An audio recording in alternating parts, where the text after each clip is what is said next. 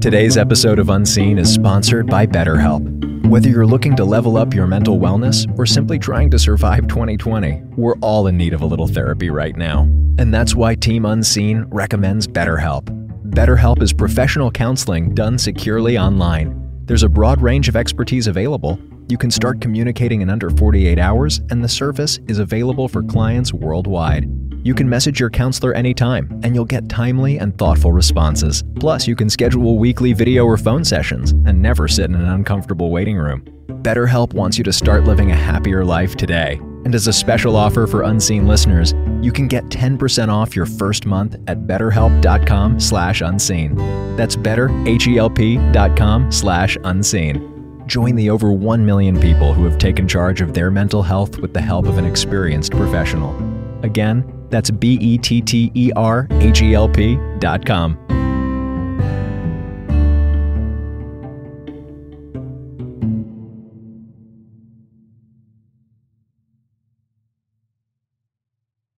The following episode contains discussions of murder and physical violence, as well as depictions of a house burning to the ground and mentions of death due to fire. It also contains passing mention, though no depiction of suicide.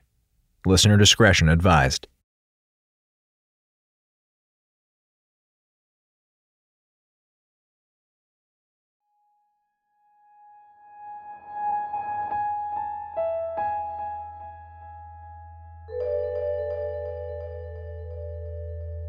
Long Story Short Productions presents Unseen.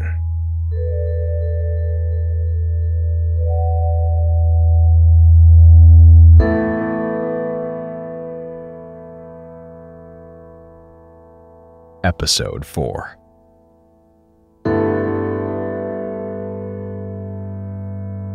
A Day of Sunshine and Rain by Gabrielle Urbina.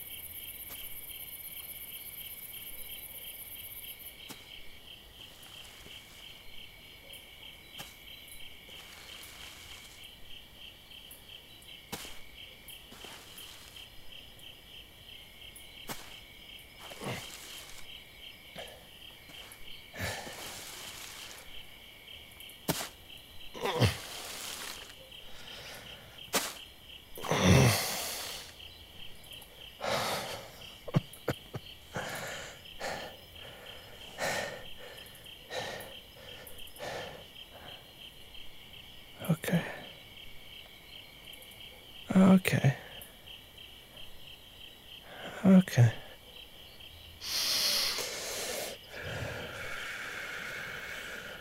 It's okay. I'm okay. Oh, just need to get my...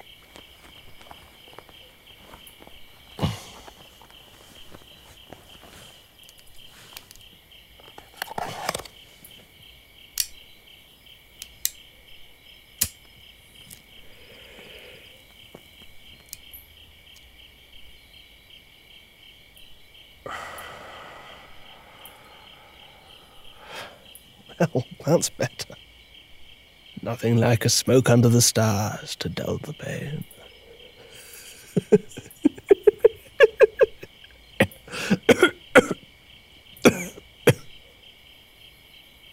Stars are beautiful though, aren't they?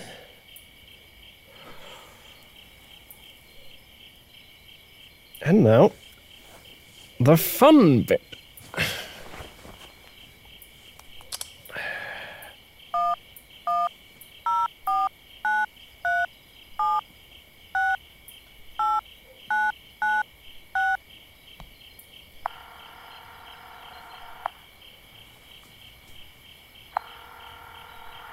Thank you for calling the office of Dr. Cassandra Etoile, vision specialist. If you are calling about an existing appointment, please press 1. If you are calling to schedule an appointment, please press... Please state your name and the Black Star assignment. Agent Laval, Edmund. Assignment Silver Spin. Affirmative, Agent Laval. You may leave your report with your designated supervisor after the beep.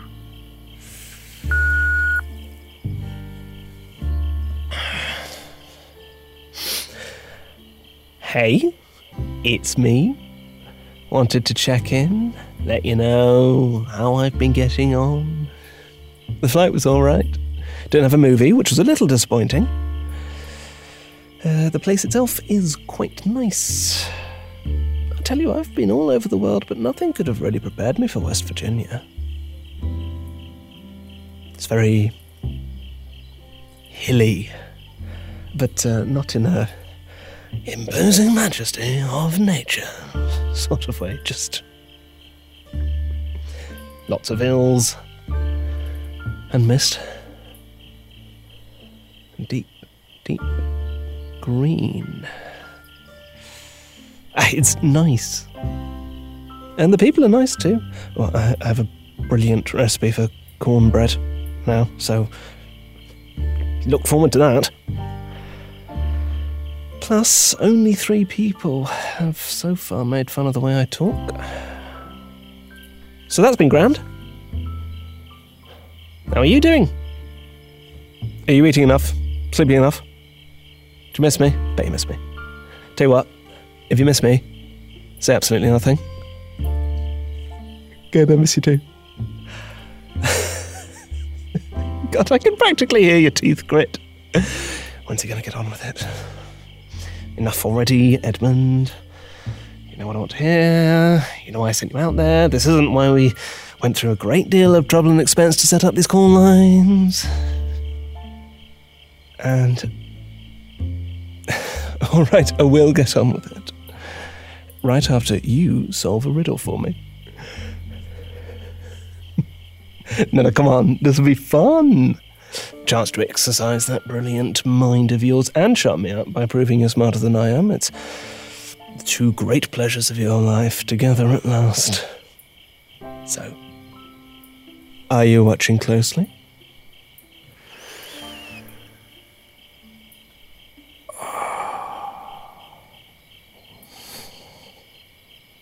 Picture, if you will, an apartment building. One of those big monstrous estates in the dodgy end of cities like Krakow or Warsaw, 65 floors of dirt cheap flats. And on the day we're visiting this dilapidated skyscraper, it's cold. It's 10 below, 15 below, maybe even 20 below, depending on how the wind blows. It's one of those Polish winters that doesn't just chill, it bites. And that morning, as we picture ourselves arriving at this building, there's an object laid out right at the front door, half buried in snow. A human body. The police are called, and they quickly examine the body, talk to the people that found it, blah, blah, blah. And on the body itself, all the telltale signs that give away that a human being has been suddenly introduced to the ground while travelling at a very high speed.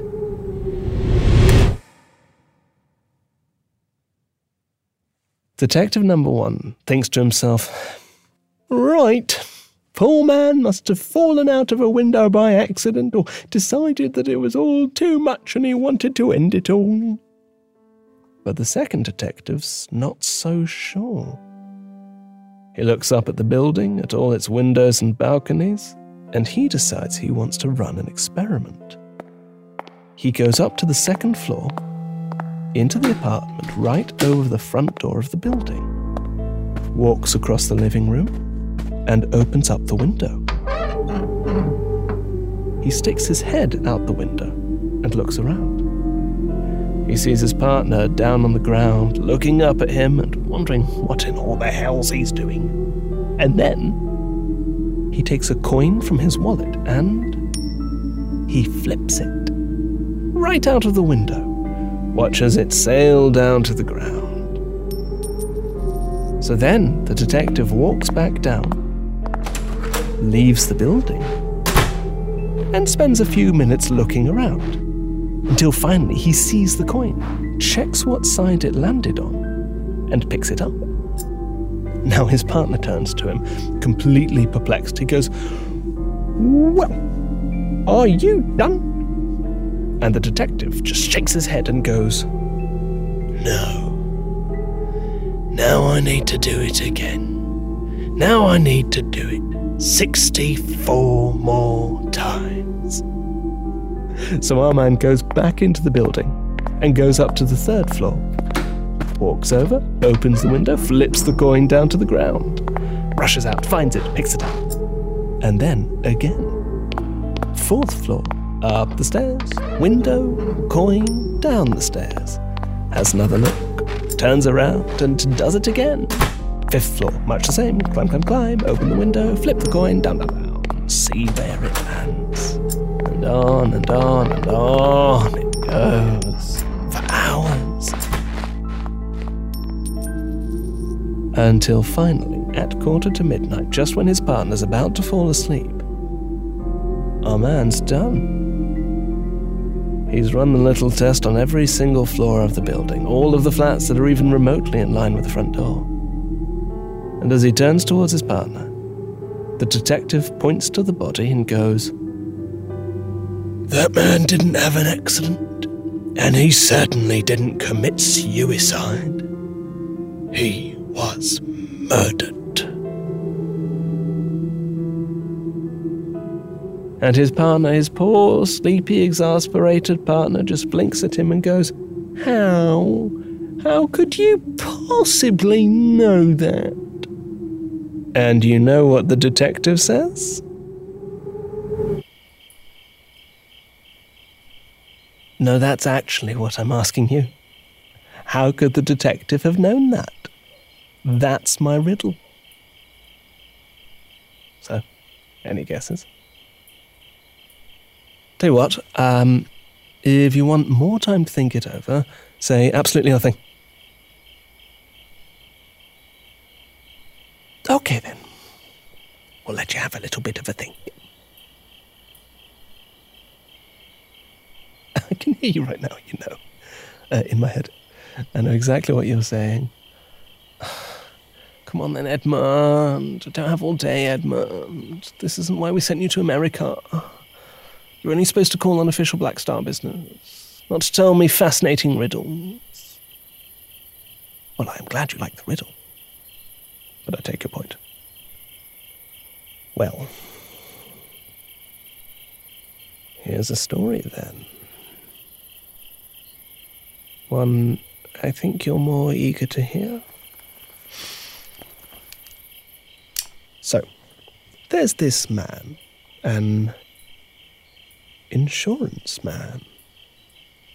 Works for a big company, one that's very invested in the world, continuing to spin the way it has for a good long while.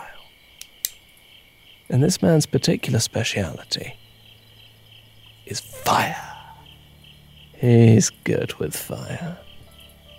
He knows fire. How it starts, how it goes out, how it burns.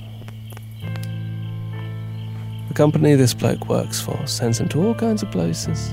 He goes all over the world, zip, zip, zip, wherever there's a particularly interesting fire. Sometimes he puts fires out. Sometimes he figures out how a fire started. Sometimes he figures out who started the fire. So, one day, as our man is recovering from a very exciting trip to Kuala Lumpur, and one to Bucharest just the week prior, the company gives him a ring. They They need him to go on the road again. They need him to look into a rather curious event that's happened out in a magical little place called Looneyville, West Virginia. See, the company's heard that there was a fire in Looneyville, and they're wondering if it was the interesting sort of fire, the kind that might require some specialized attention. So, the man grabs the bags he's just unpacked, and off he goes, to the wondrous land of the 35th state.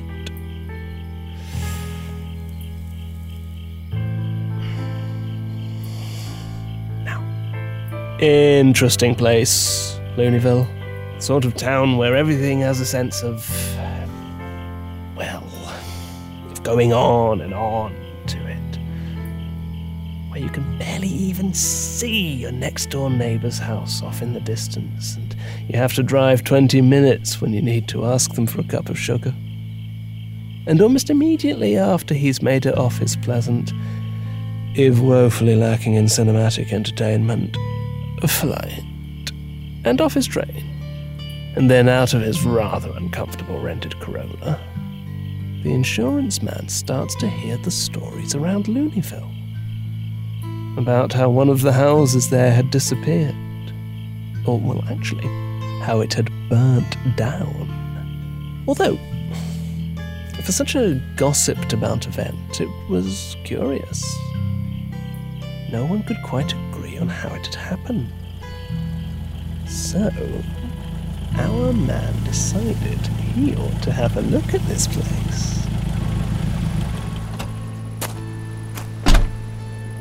But he wasn't ready for what he found there, because when he got to the old Winstead place, there was nothing left of it. The entire house had been obliterated. All that was there, to mark where it had once stood, was a pile of grey ash. And this sat very, very poorly with the man.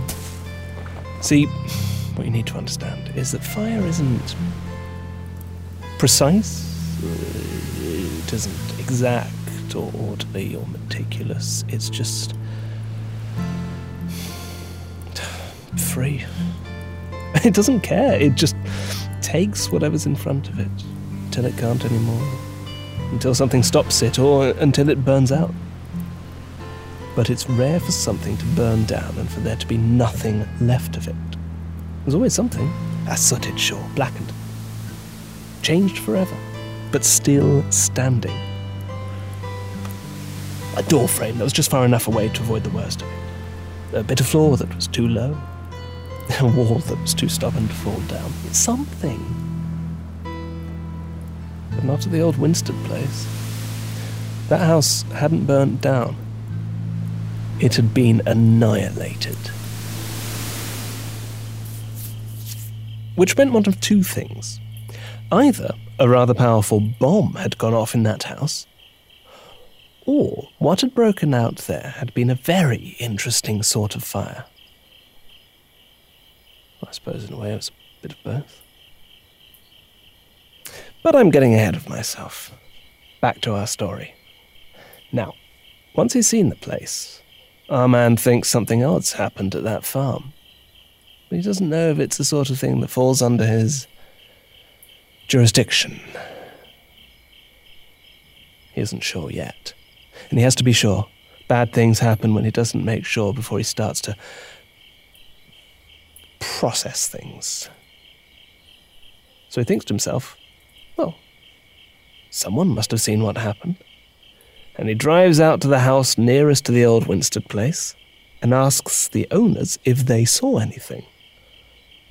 And they say, sure, they saw it all. It was a warm summer's day, right around sunset. And suddenly, there was a big, bright flash, the kind that happens when a propane tank blows up. And then, when the smoke cleared, the house was gone. Which is all well and good, but something about it doesn't sit well with the insurance man. Something bothers him. So he thinks to himself, better see what the other next-door neighbour has to say. So he gets back in the rental car and drives 40 minutes over to the next nearest house. And once he gets to the other neighbours, he asks them if they had seen what happened at the old Winstead place. The nice old man who answered the door told him, "Oh, sure. Sign up. 2 days back, there was this terrible storm. We could see the Winstead house outlined in the distance every time the lightning hit. There must have been a lightning strike. There's this big flash, and the house was gone."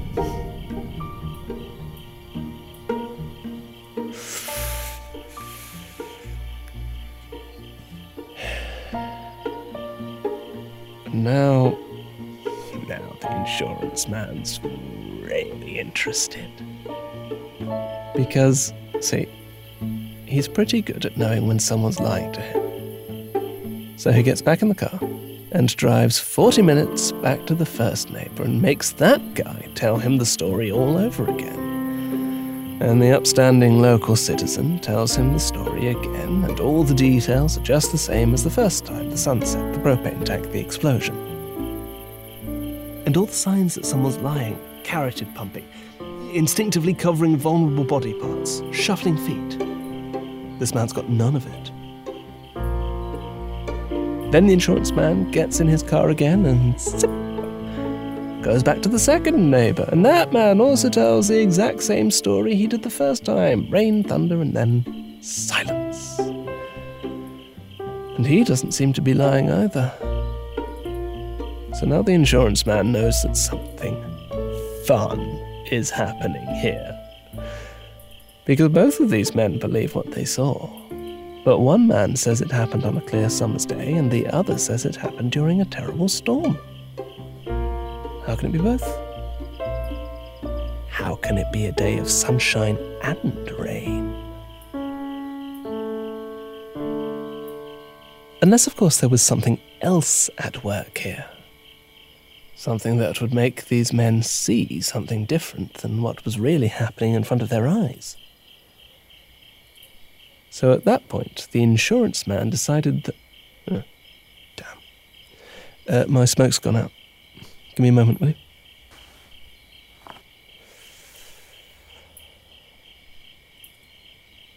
Arsilno.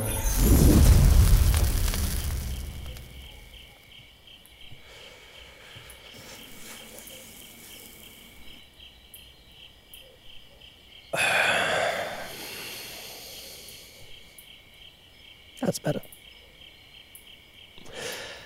Sorry about that. Crisis averted. My cigarette is lit again.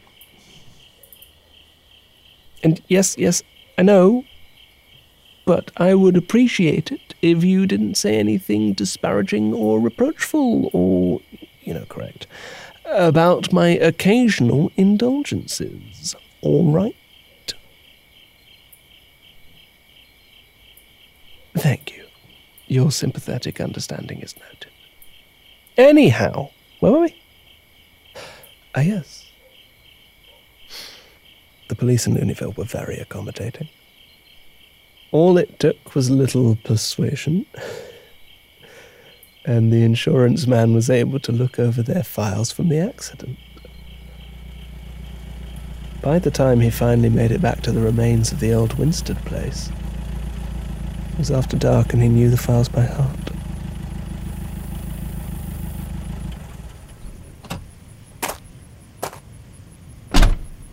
In total, 4 bodies were removed from the wreckage, all of them burnt beyond recognition. Through those 4 bodies, the police accounted for William Arthur Winstead, 48, his wife Gloria Winstead, 43, his 17-year-old son Stephen Winstead, and his 17-year-old daughter Rose Winstead. Twins. A boy and a girl. What are the odds, right?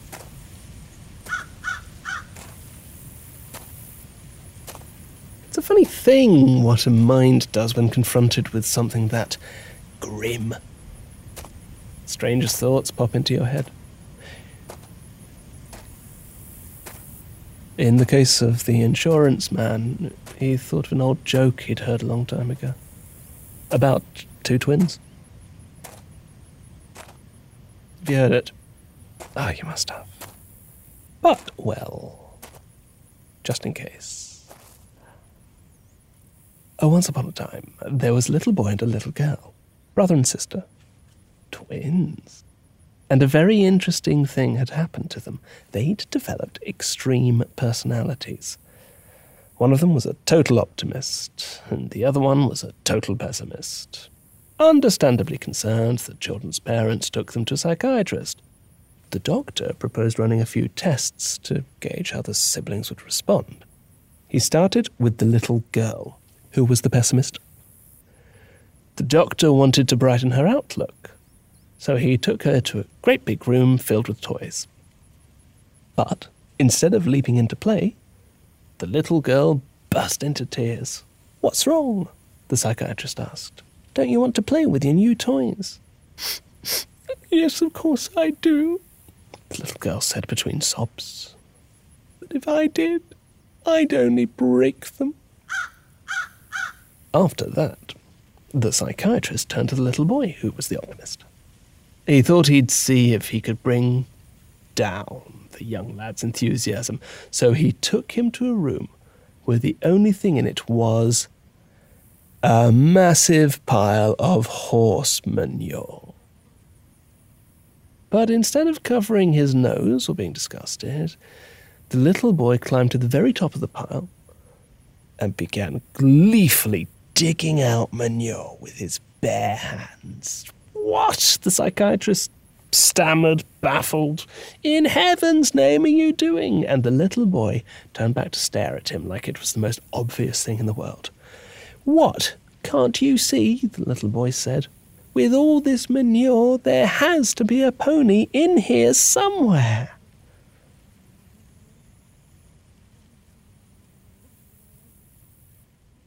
It's a good joke. Funny, right? If you think it was funny, say absolutely nothing.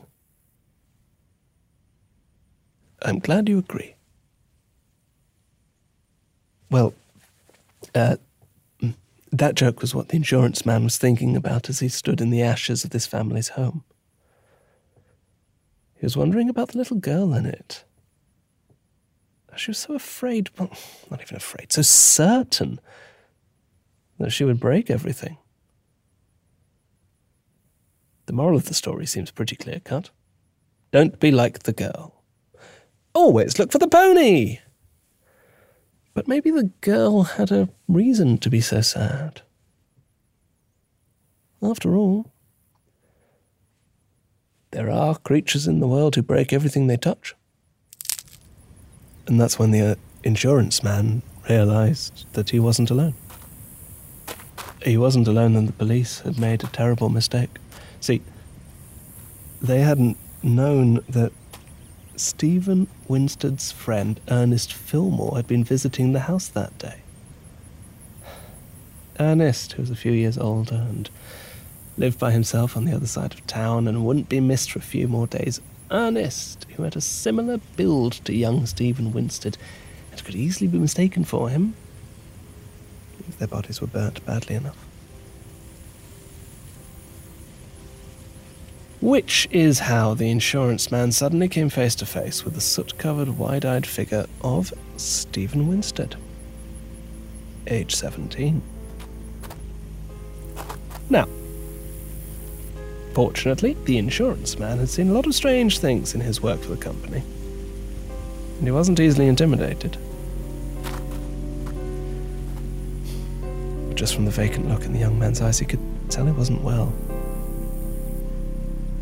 The insurance man asked him if he'd started the fire. And poor Stephen stared at him, at the insurance man, with this strange, desperate look in his eyes, and his voice low and hoarse. He asked, "You can see me?" And the insurance man nodded and repeated his question, "Did you start the fire?" Slowly, the young man nodded. The insurance man asked him how he started the fire. The boy shrugged. He waved his hands, and they left a trail of fire in the air as they went. "I just see it," Stephen said. "I see it in my mind, and it happens out here." The insurance man asked the boy how old he was when he realized he could do that. And the answer was low and shaky. And a single word. 12. The insurance man nodded and asked Stephen if anyone else had ever been able to see what he did. His family? His friends? The young man shook his head. Nope. He just wanted them to see it. He had tried so hard to show them, but every time their eyes would gloss over, or they'd remember something else they had to do, or they'd instantly forget it. He could do magic and no one could see it. Why couldn't they see it? What was wrong with them? What was wrong with him? He didn't have any answers. He didn't even know if he was losing his mind, so he had decided, come hell or high water, he'd make them see the fire. The police hadn't seen it either. After the house burnt down, they'd not even seen him. He'd yelled at them, asked for help, asked for forgiveness for anything. They'd walked past him, seen through him, no matter what he did. He'd even gone into town. Spent the past 3 days wandering through the streets trying to find anyone that could see him. He'd finally given up and gone back to where the house had been because, well, where else did he have to go? And even though poor Stephen hadn't realised what had happened, the insurance man did. It's a terrible thing to find yourself a gifted creature in a place that can't recognise you for what you are. To know you changed the world and then have the world carry on as though you weren't even there. Especially for someone as gifted as Stephen. For someone who'd been able to do so much without any training or guidance at such a young age.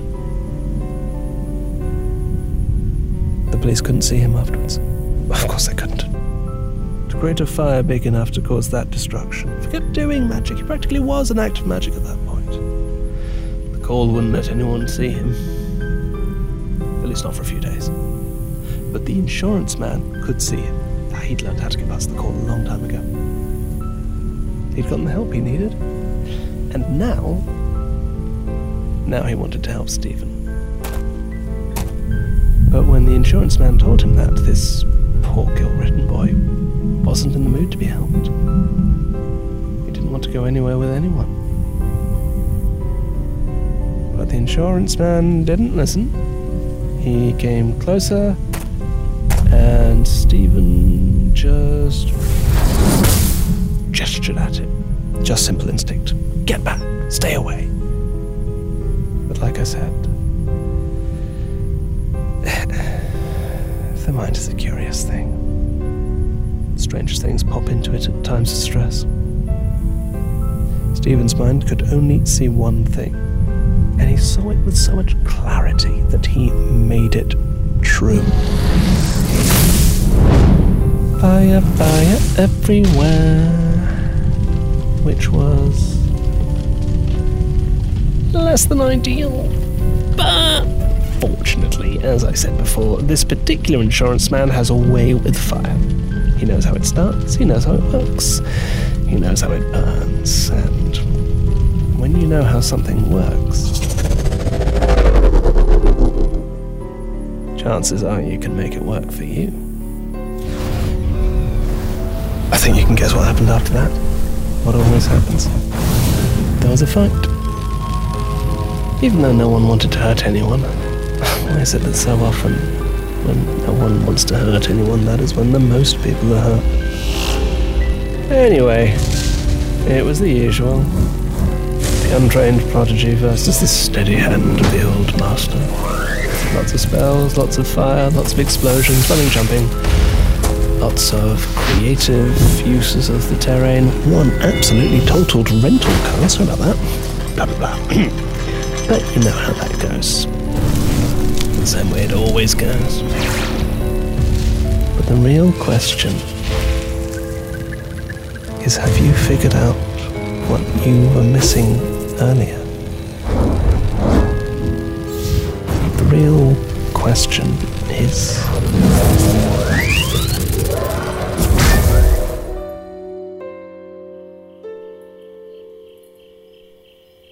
have you figured out my riddle? I gave you that extra time you wanted. Surely you've solved it. Dead man in front of the snowy apartment building. 65 floors. And 65 times a coin is flipped. And at the other side, the detective is sure this is murder. How?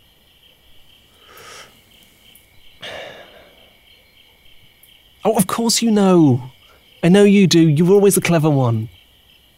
But I have always liked helping you feel like the clever one. You could use a reminder every now and then, you know? Should we say it together then? Very good. 3, 2, 1. The windows. Yes. I thought you'd gotten it. If the dead man had fallen out or jumped out, then why in every floor did the detective have to open the window? It's funny, isn't it? The smallest thing can make the biggest differences, even when most people just see right through them.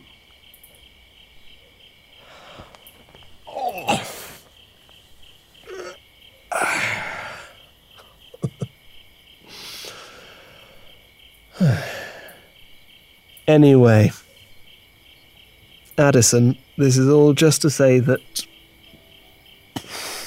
well, that West Virginia has been lovely. Wish you were here to see it for yourself. But then again, I know you're busy. So I'm doing the next best thing. I'm bringing you a souvenir. The only thing about it is, it's been through a lot. Might need to be by itself for a little while. And then it is going to need quite a lot of care and attention and, well, training. So best keep it somewhere warm, somewhere pleasant.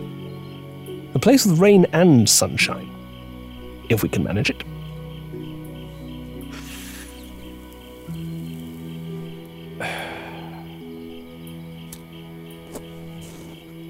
In any case, I better run.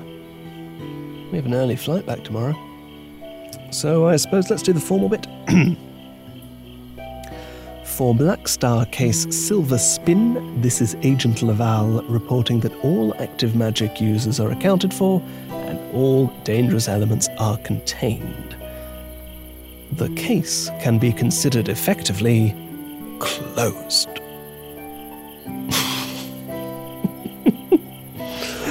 And as for the unofficial bit, well, just know that I miss you terribly. And I can't wait to see you again once I'm back.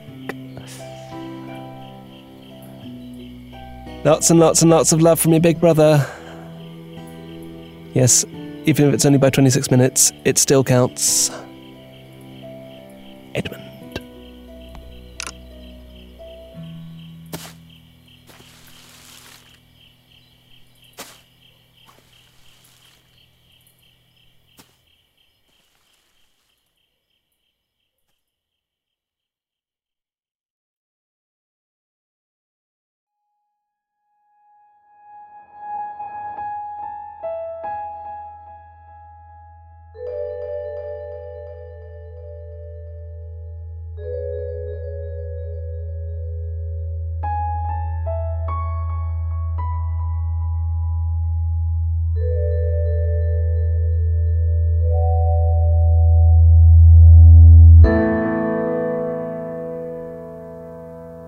This has been Unseen by Long Story Short Productions.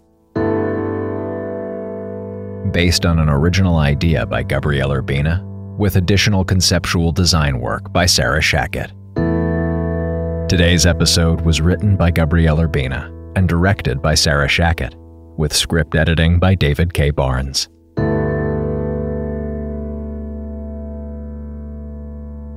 It starred Felix Trench in the role of Edmund Laval.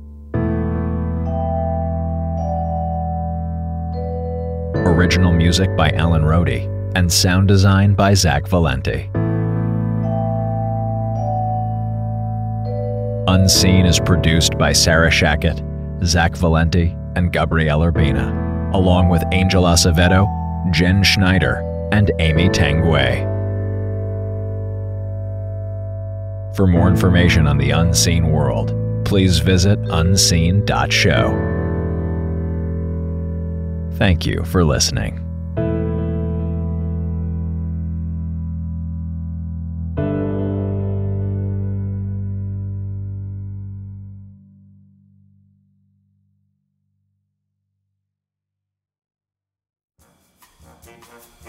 You're still listening? Phenomenal! Hey, Unseen producer Zach Valenti here with a quick ask.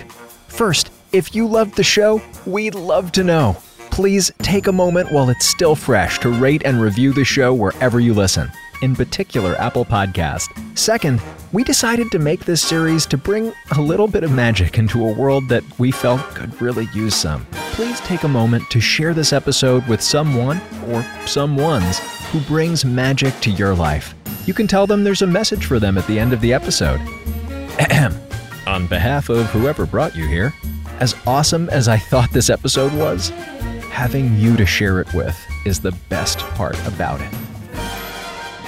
While we're here, I also wanted to take a sec to shout out all 1,162 of our Kickstarter backers who made this show possible. If you weren't a backer but would like to support the show retroactively, visit unseen.show/support. If you ever want to say hi, the show is on Twitter at unseen.show. Thank you so much everyone who sent us such amazing fan art. Alright, that's all for now. We'll be back next week with episode 5. Are you watching closely?